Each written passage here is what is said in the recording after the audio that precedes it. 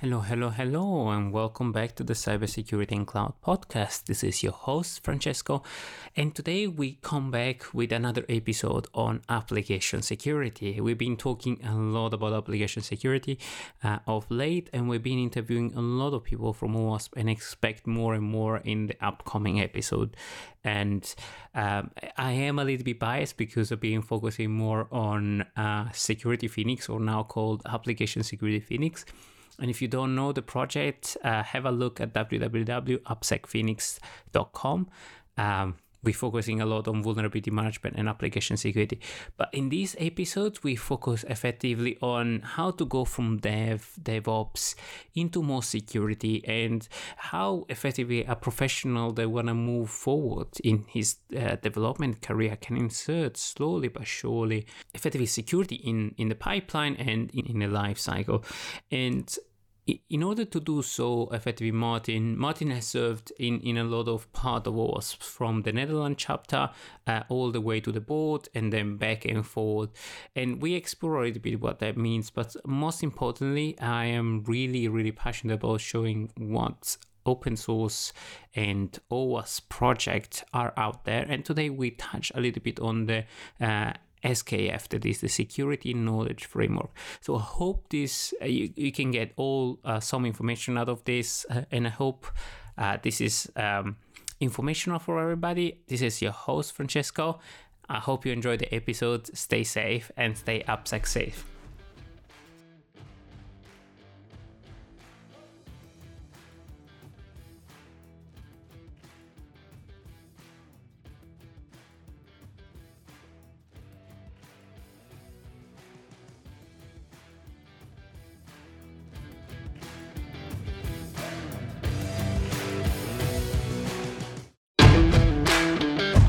Welcome to the Cybersecurity and Cloud Podcast, where we hear the stories of information security professionals. This podcast explores different angles, out-of-the-box ideas, and the human element of cybersecurity. If you enjoyed today's episode, please consider leaving us a review on Apple Podcast and supporting us at www.patreon.com/CSCP so we can continue to bring on amazing guests. You can watch videos of the interviews at www.cybercloudpodcast.com. Hello, everyone, and welcome back to the Cybersecurity and Cloud podcast. Today, we go back on the world of application security, and we have Martin. Let me try to pronounce it in German. Knobloch. Almost there. Yeah, it's the pronounced K. It makes a difference. All right. Francesco, Thanks for having me.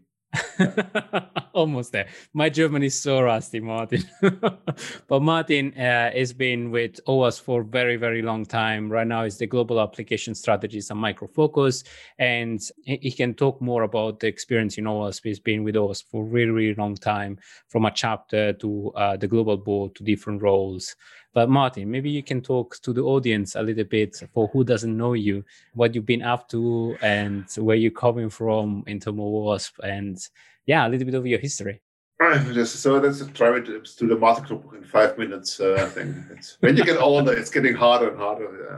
I haven't been busy. So actually, I have been a developer, a self-trained developer. I moved to development at the end of the 90s of last century. Makes it sound longer ago than it actually is. It's more than 20 years ago.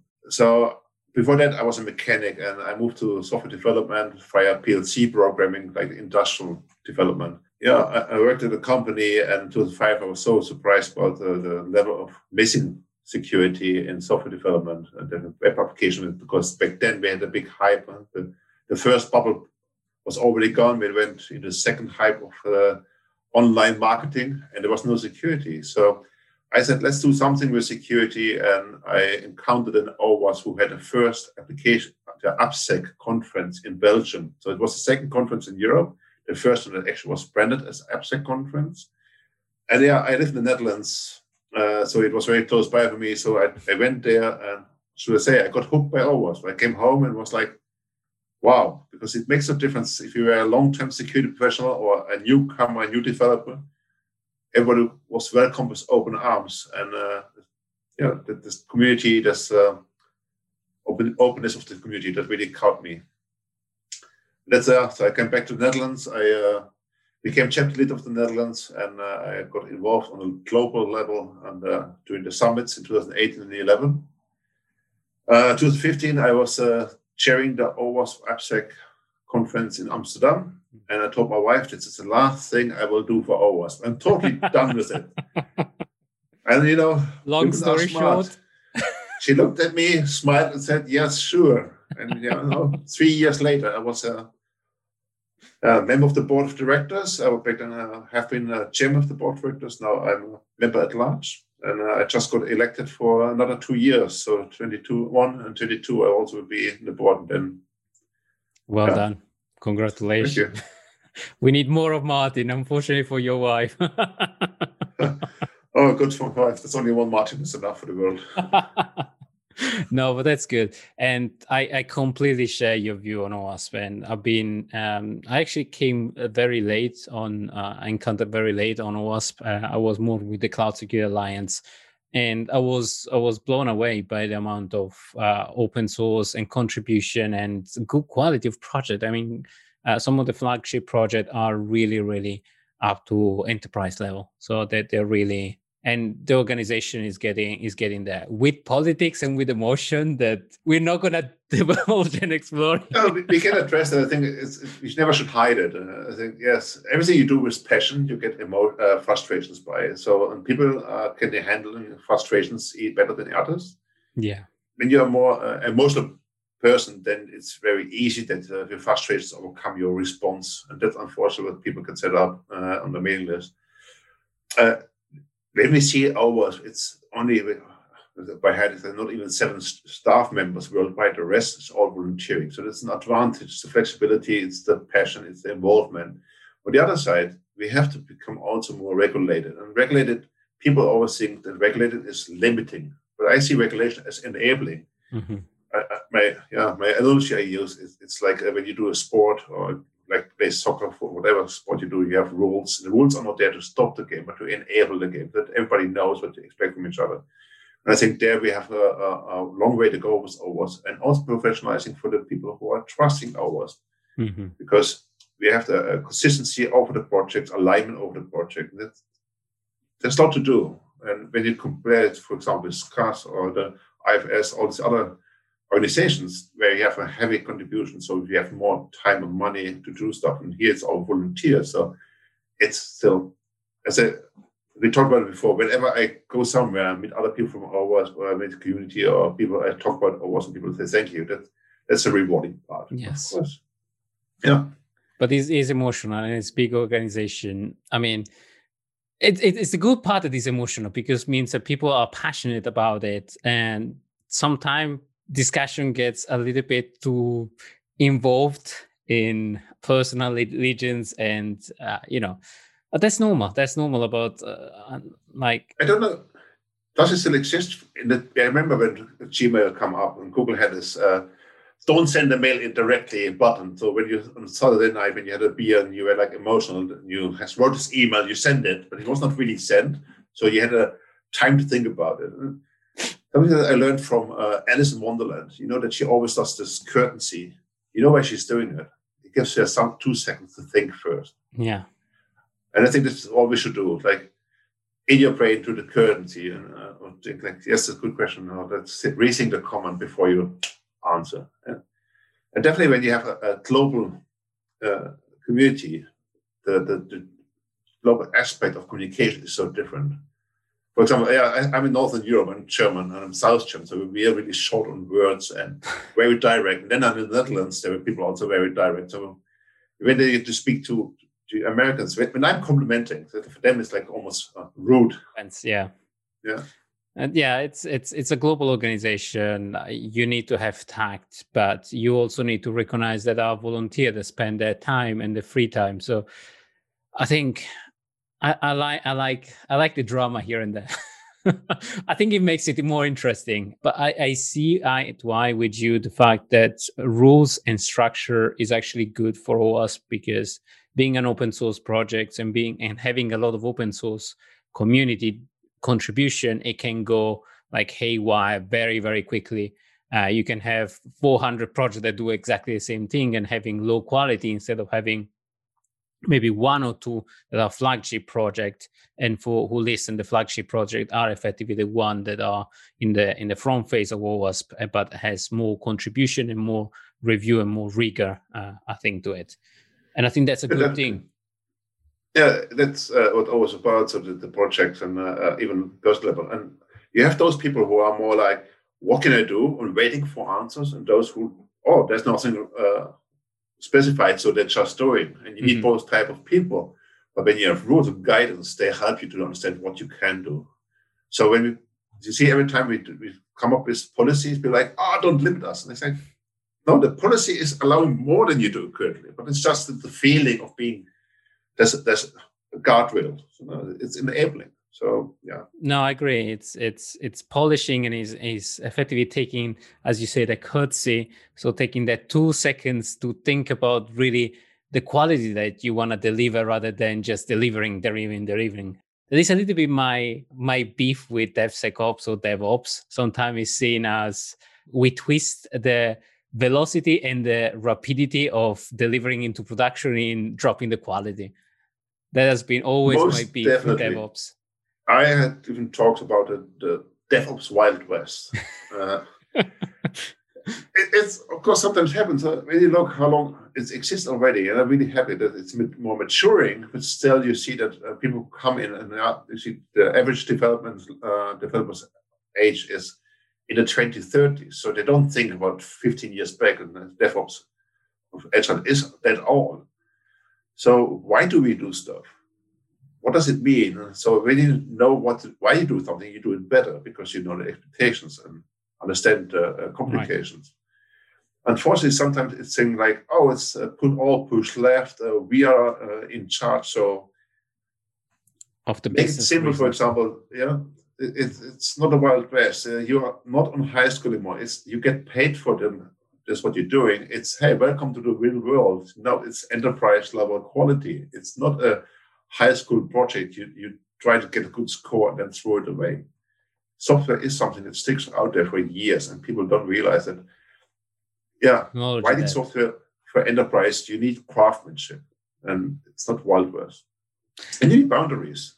I agree. I see as company, look at the bigger companies, the technology stack. You can say, we all do Java or Ruby or Go, whatever language it is.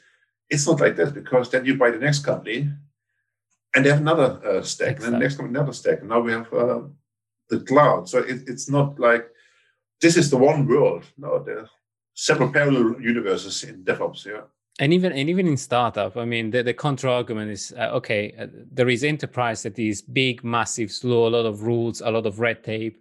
And then there is a startup where it is Wild West, because delivery is king, right? Instead of quality, there is the quality assurance, but delivery and going to market is actually the biggest risk. So going fast. But even in that case, you actually develop things in different stack, and they remain, because you cannot develop a technology debt that is even more monstrous than enterprise.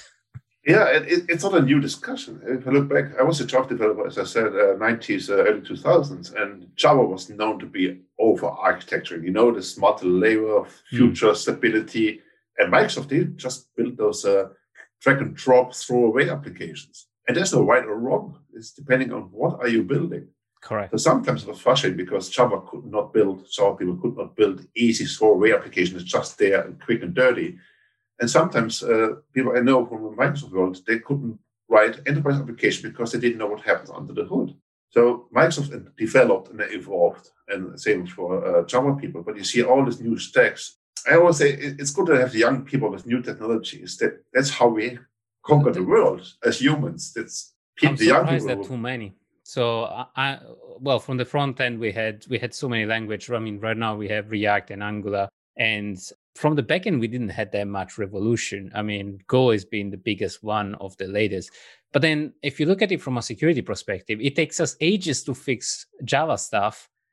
And we even haven't started on the other stack. So I think that was the conclusion of one of the Black Hat. I think it was one in the Netherlands as well, that we, as a security professional, we're always going to be on the back foot. And we can always firefight, but we're going to discover new things only very later on. Yeah, see, development in development processes and methodologies. So the same as the security is leaking behind. So when you look, traditional security people, where they come from, in the beginning, in the CISOs, where like process people, they come from process, not from security. The CISOs in the past, they were like, oh, we need checklists, pre-flight lists, and everything. And that worked to waterfall. But when we went away from waterfall, what is not as bad as people think, then you have to adapt to the new technologies to a certain level, but not to Wild West level. But what you say, you cannot support everybody. And actually, I think that's right what you said. The quality is important, and as I said, we need craftsmen, and craftsmen needs the right tools and the right time. Yes. And that's where my argument on DevOps saying just don't go and develop and throw code. Just think about the application, because if you do a right threat modeling, if you do a little bit of design, not over design, not waterfall designing, but if you do a little bit of quality, then you can go as fast as you can, because you're not breaking the architecture of the application. You can go super fast. You know what they say? It's like hours of coding can save weeks of coding can save hours of the planning. Yes. And it's what we did in the past with test-driven development. When you write a test, you think about functionality, what it must be doing. Then so the code is smaller, code-based, and what it's code. But it's annoying. It's annoying because it means sitting down and thinking about the application, what it should do, what input and output it should. It's boring stuff. So coding and throwing. Yeah, but it's a puzzle. And when I was a developer, for me, the designing of software, thinking about how is the best way to implement it, that was where I get money for. So in Germany, we always refer to Kür und Pflicht. When you look at ice skating, you have the part, they have the mandatory things they have to do, and you have the free willing. So like sportsmen say, they are paid for the training, but the game they do when they play it for free. And the same for coding. When you think about it, for me, also the fun part. And when you look at every craftsman, you don't just cut a tree and do without any planning, build a closet or a bed or whatever furniture. No, you think about what will it be. It's when you build a house, and the same level. Otherwise, it falls down. Yes. So we claim kind of the physical world structure titles, but we forget about the culture. If somebody built as I call it a bricklayer, they have to learn their job. They have 3 years of education, and then they go into the real world, and they are apprentices first, and then when they have several years of being working, then they can become a master. And it can be kind of the consultancy company kind of killed it for software development, because you come from high school, you're a junior, and within a half year, we have to make a media because I need more money to ask for you. And after 3 years, you're a senior. So like you're a 27-year-old senior developer. Like, what? 3 years. So you have maybe done 2 projects or 3 short projects. So, but you never ever had experienced the consequence of your design decisions. Yeah. When you have suffered from your own decisions technology depth and solved that, then you know what it means to be senior. The pain of actually retrofitting something or changing a whole framework or changing or effectively paying off your technology debt with the bad decision the rapid decision that you make. And those are lessons. It's like a kid when he puts his hand on the stove and he gets burns, is going to remember it for life. If you don't, and you keep on listening to your parents, you're never going to have that immediate reaction, right? Yes, that's what we security try to do. We tell them, oh, don't do that because it's dangerous. And they're like, so we try to fix it with our back-location firewalls, or the silver bullets that never work. And that's what I say. So now with DevOps and DevSecOps or DevOps, the push left, the more and more responsibility goes to the developer. So there's more pressure on the developer's shoulders. So with the responsibilities, we have to give them the abilities to justify those responsibilities. Of course, push left doesn't stop at the developer. If you push further left with that money to designers and architects. But then for the developer, I think those security tools between quotes, and I always like that Gary McCord said, better meters, because they only say how bad it is and never say how good it is. And yes, I work for a vendor now, but still, I think that not security tools, they are developer tools, because they are there for the developer to see early stage the code quality. I agree. But then, as you well know, as soon as you run one of those at the very beginning, like if you run a code scanning at the very beginning of a project, or at a specific stage in an enterprise, you're going to find tons and tons of vulnerability. And the usual reaction is, "Ooh, there are too many. They're too scary." It's like, bye. 200,000 findings. Stop production next 2 years. No, that's natural. If you go to the mechanic and you never gone to the mechanic and you never check your car, and all of a sudden you say, "Well, you have 400 defects," it's like, no, I'm just gonna ignore it. I'm just gonna drive out, and hopefully everything's gonna one license will go over eventually. Yeah, it's also how we have to be mature in this, and of course you cannot fix all those findings. But what you want, what you said. When you have a new project you start, you will have findings already because all the dependencies, definitely now with the software composition analysis, all this insecure dependencies you put in your code before you write one line of code. That's there. More libraries, a framework, and so on and so forth. And then so that's the first thing that you get now better tested. Actually, you can verify, is this vulnerability actually causing problems how I use it?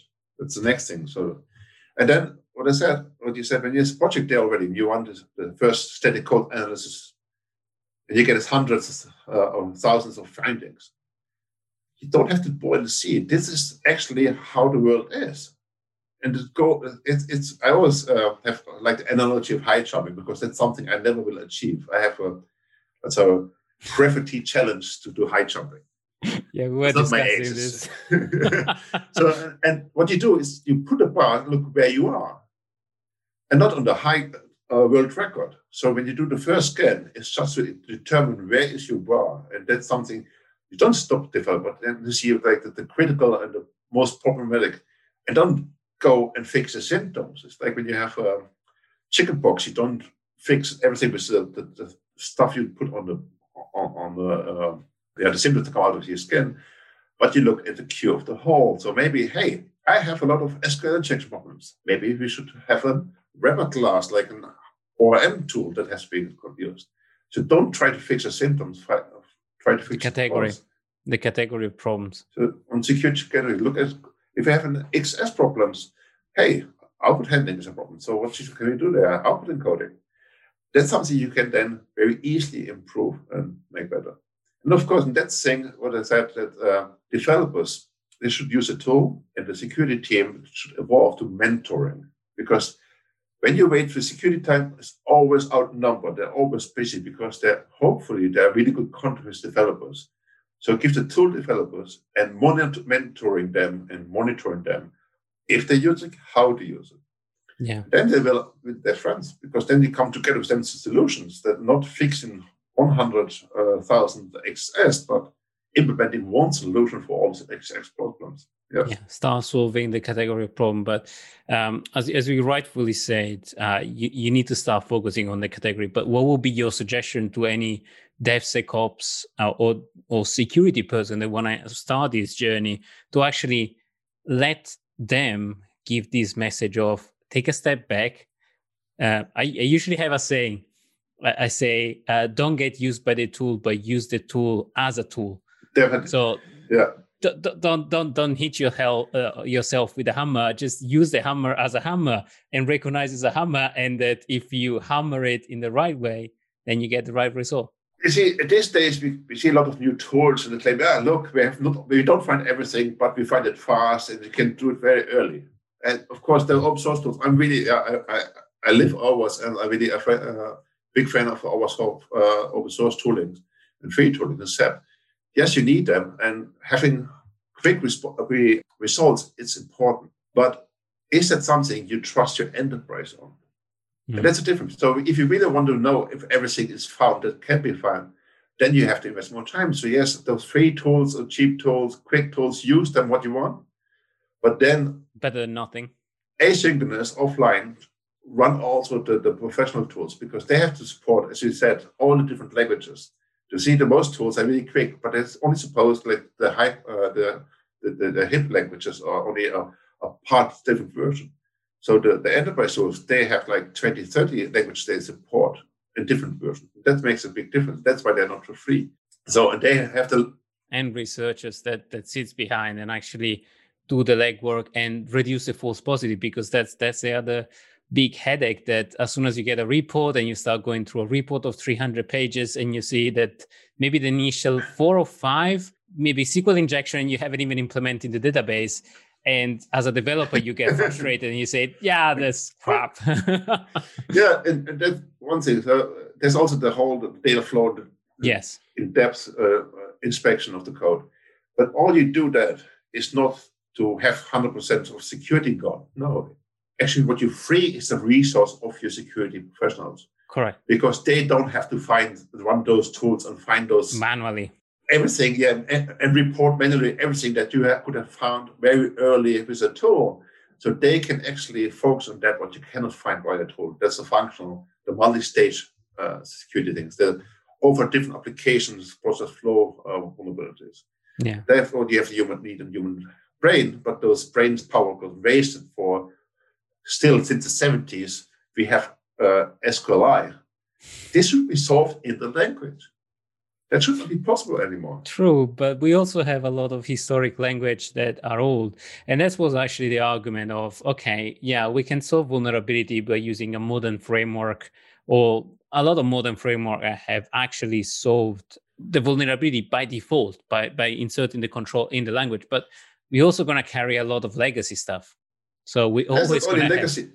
Yeah, it's not only legacy stuff. If you look at COBOL, actually, it's very stable, secure for what it's built to. Yeah, you can laugh about it, but still, it runs. And look at this: how many of the source code we have currently would be able to run still 20 years later? True. So that's something that so COBOL does well. But then it's less now. But we had this time with the web services, and then we built a Java web service in front of a COBOL application. Guess what? Or the web application, the web service didn't do input validation, and the COBOL had no idea what to expect and got all this garbage, this shit garbage in. And then it's like, oh, COBOL doesn't work. I say, no, it's your web service that didn't do sanity check. Yeah. Yeah, no, it's dependency and the complexity that you keep on building, because as you rightly said, in an enterprise, you start putting this Frankenstein of pieces of code, a different tech stack, and then all of a sudden you look at it from a threat modeling perspective, you run away screaming. Yeah. And I had a good talk with somebody who was threat modeling. When he's not the first onboarding with the team, he has the team there, and he always asks the youngest team member, not in age, but youngest who joined the team, explain the architecture to me. Because if he cannot explain the architecture, it has not been actually very clearly and simply explained to him. So we have a big problem there. So not even start with threat modeling, but just think about the process. What does your application actually do, and input and output, and what it's supposed to do? Yeah. No, I agree. And that's why I have a little bit of a beef with the speed of development and the speed of code development. That is, it's kind of crippling a little bit of security. But I have two perspectives, because I always think, well, we are employed by a business that needs to make money. Hence, you need to develop things fast. And if all the competition is developing things fast, everybody's going to be forced to go faster. And that's why actually going full circle, I'm all in favor for regulation, because regulation is the only thing that from an industry perspective can say, this is actually the quality, the level of quality that you have to deliver, or these are the kind of rule that you need to inspect. And the business is only going to suck it up and accept it. So I think we need to do more around code quality as an industry perspective. It's a very important point when you said DevOps Agile, that every code you release is production-ready code. That means quality, and you need quality checks and quality assurance. Yeah. But how do you enforce in an organization? Is always, I don't know one developer that wanna release bad codes, but I know that organization wanna speed up the cut corner and go fast. Yeah, I think it's something that actually the security industry kind of created in the past. So in the past, we had a security stake. I mean, the developer, I had it many times when I came to a company and did security, whatever service I did in the past. The first thing they back, oh, you do security. I was like, no. Like, hey, what? No, you're the security guy. I said, yes. But your team works for 6 months on the code. What do you expect I can do in a week?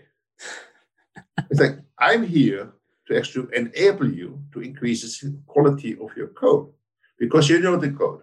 So together, I will be the lever, the bar, to enable you to do what you didn't got the time before in the past. So they have a different approach. And people are like, hey, wait a minute, he's not bashing us. Because in the past, they came there, did in some different room, externalized, did a security black magic, and out came a PDF report. Like, what? And still, we do that. Yeah, you're absolutely right. The PDF report became an iron stick, and the developer got hit with it. So the next time a security report comes, they always feel the itch, they feel the pain from the last time they got hit. What do you expect them to do, how to react? And so in the past, security was always, yes, it's complex, expensive, and everything a project manager is not wanting this project because he steers on time, money. It's nothing that's complex, nothing that's expensive. So try to leave security out. If that's something really, really, then you're lost. But you need to understand them that security is just another quality aspect. And in the past, I was one of those who said, no, it is not, but I have grown older and I realized, yet it is. And also what I realized... It's called growing wiser. Yes. And it's a gray hair, maybe. It's more salt and pepper now. So, and it means that help them. And I heard people like, oh, I don't need much security because we only write this code or this functionality. It's like, no, there is a way how you write code. There's only one good way how you write code. And it doesn't matter if it's a banking application or it's an open source, but I know static website for your community around the corner. There is a way how we address databases. There's a way how we do output handling. So that's the quality. And when we have this quality level high, appreciate people because people who appreciate always deliver better quality. I agree. No matter what work it is. And then we can raise the bar together. Hey, Francesco here. A very quick message from our sponsor and then we return back.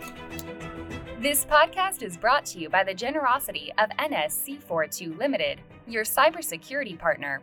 Cybersecurity is complex and different for every organization, and you need the best tailored service to make sure your customers' data is safe and sound so you can focus on what's important, focusing on your clients and bringing the best and safest experience. NSC42 Limited can help you during your cloud transformation, cybersecurity assessment for your compliance checklist on-premise and on the cloud. Want to know more? Visit www.nsc42.co.uk to get your free quote.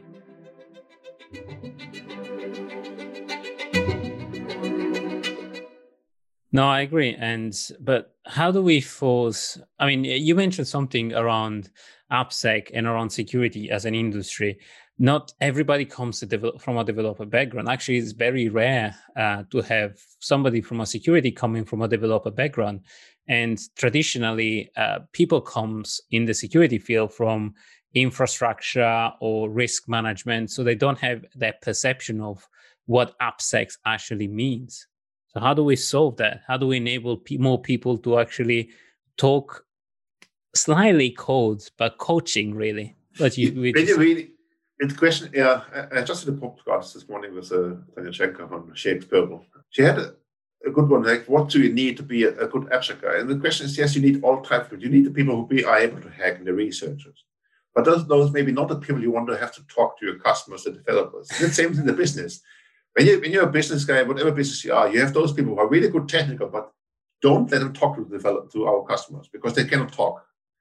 So you need people who are good in communicating. Maybe they're not the best pen testers, but they're really good in communicating what the impact is for developers and how to solve it. So humans, factor skill is very important. The ability to read code and understand the pain. I had pen tests in my first external pen test report one time said, oh, there's no security taken care of or considerations in this application, total rebuild required. I was like, are you kidding me? It's like, what? What's the business impact of that? Yeah, it's like, it's a .NET application. There is something very easy to solve SQL injection. So if I have one full FTA on it, it's like 50 hours to solve all the security problems you mentioned. There are hundreds of development hours in functionality. You say, like, throw it away. Rebuild. Yeah, it's like, your kid is ugly. Can we have an open discussion now? No, that doesn't work. Please. That's still what happened. I agree, and it's the perception of things. It's like, what do you want to achieve? You want to achieve to have the whole development department as enemy, or you want to have ally that then start implementing. So I always say, even if you implement one security vulnerability fix per weeks, you're a winner. Yeah. Because if you slap a development team with a bad report and they say, well, I'm going to ignore it unless you start shouting at me, that means vulnerability open for months and months and months. If you implement one vulnerability week, that's 4 vulnerability a month. That's a good pace. And I always have this like two-sided metal. It's like I had a presentation. I said, yes, I am caring and I like teaching and explaining. So I'm kind of Gandalf the Grey.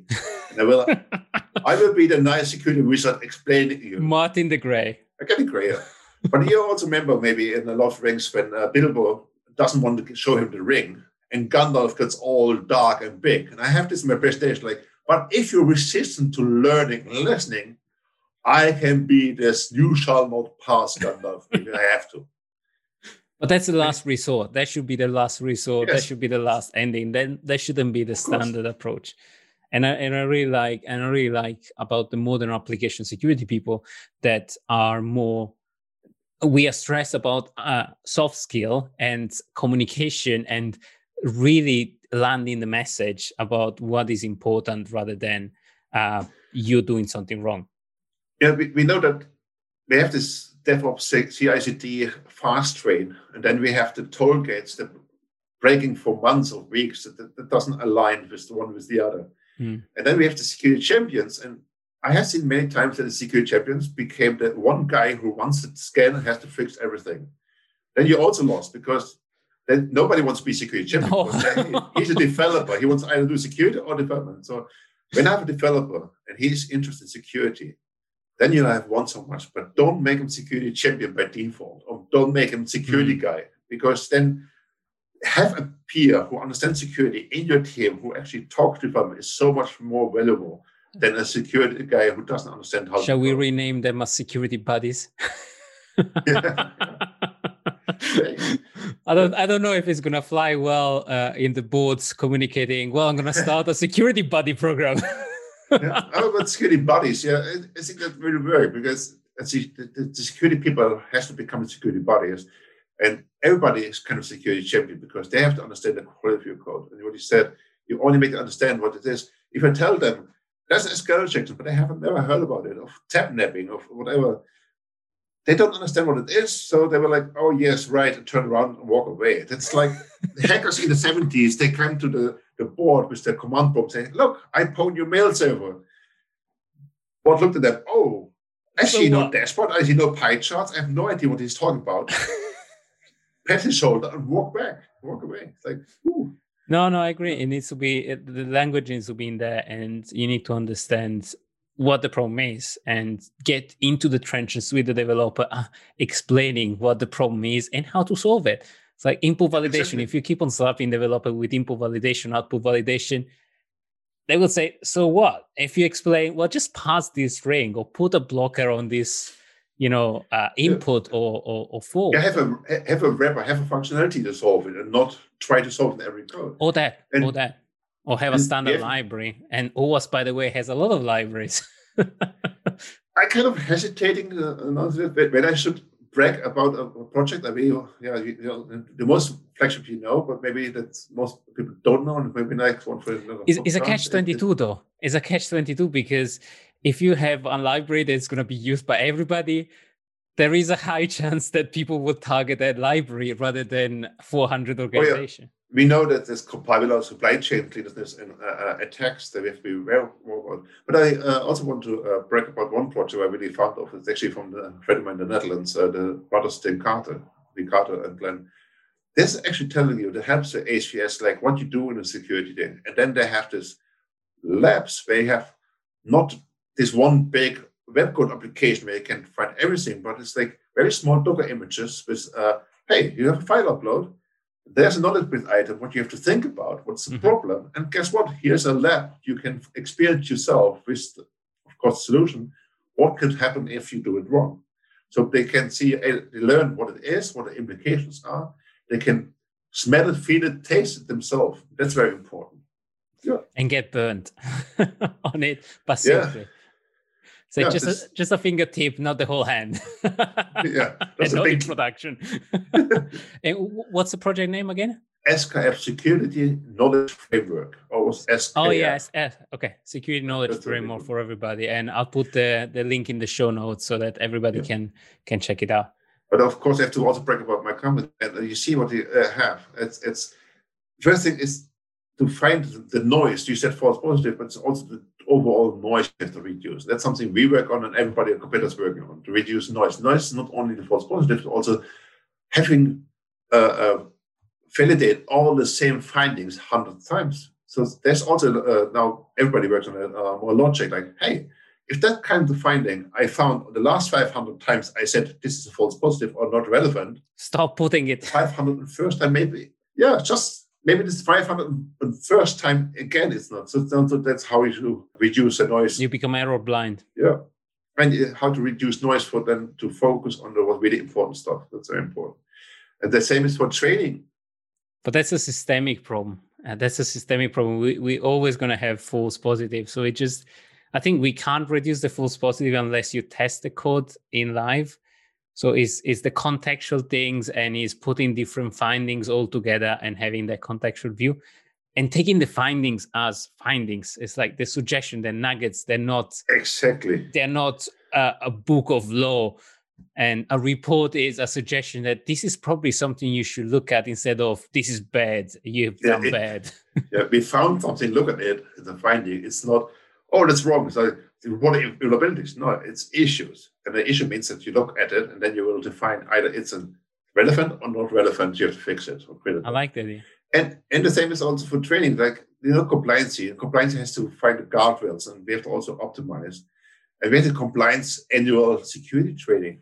I mean, those trainings, yes, they're nice, but they are boring and pointless. Things. I had been asked to do a Java training once for a company, and that you kind of can tell where somebody comes from a developer perspective. So I'm there, and the audience come in, like 25 people. I'm like, oh, those 3, that can be Java people because they are, they have sandals and wooden socks. And the others, they have a checked shirt. They may be COBOL developers. And hey, wait a minute, this must be a DB. You can tell people after a while. And indeed, on 25 people, only 3 or 4 were Java developers. And I have this G2E secure development and defense design course. It's totally wasted. But for people that advantage is that when you're older, you're widely interested. So I can tell them on these examples I had, this is relevant for you, or this we are not relevant for Java, but it might be for the other guys, it's relevant. But what it is about is whatever you learn, and you don't feel what you said, you don't know what it means, in a context that's not relevant for you now, you will forget. Because it's like when you have a car license, and you have your driving license, your fresh driving license, everybody knows how it is. And I know in Germany back then, when I got my driver's license, the same day I got my car, and the same day I was driving. And I haven't stopped driving almost ever since. But other people, they get a driver's license, they move to a big city, they don't do the car, they never drive. So after half a year, because you never had the experience and the feeling for it, you forget. When you get in the car, it's all new again. The same with security training, because you heard about, there was something with SQL. Something. And yes. So training at the sport, hey, there's a vulnerability category in my source code. What does this category mean to me? How can I solve it? That's important. And that's why I like the framework that you were talking about, the security development framework, that knowledge framework, that because it's spot on, is on a specific vulnerability, and is putting the training in front of the developer when they need it, when they find the vulnerability. And I think that's the key. Instead of just saying, well, this month you're going to all train about security, and tomorrow you're going to all forget about security because you're not going to see vulnerability for another 3 months. Yeah. And then there's some DB2 developer who heard about cross-site scripting. It's like, I don't care. I do the database. Yeah, I'm back-end, so why do I care?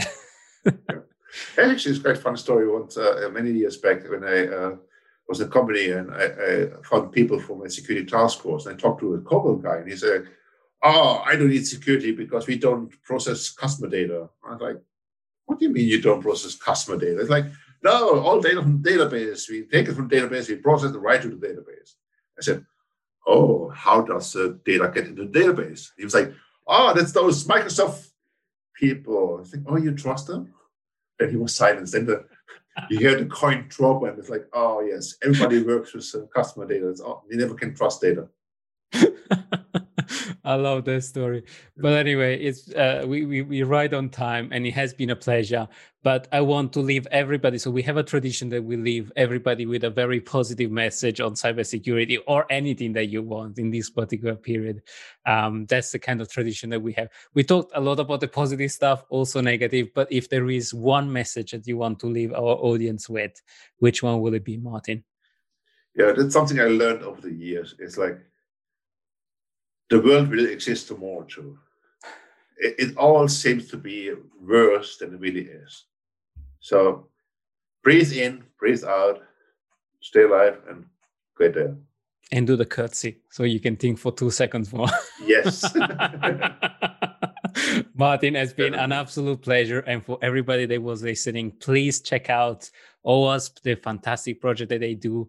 And you can see the show notes, and I'm going to put all the links in the show notes. Follow us on Twitter and on LinkedIn and so on. So it's been a pleasure to talk to you, Martin. And for everybody, thank you for listening in. This is Francesco, your host. Thank you for having me, Francesco. Thank you, Martin. Looking forward to see you in real life again. Hopefully, one of the AppSec conference. Thank you. Will do. We hope you enjoyed today's episode. If you did, consider leaving us a review or sponsoring us on Patreon. It helps us bring on amazing guests and keep the podcast alive and free. Consider supporting us at www.patreon.com/CSCP and watch other episodes at www.cybercloudpodcast.com.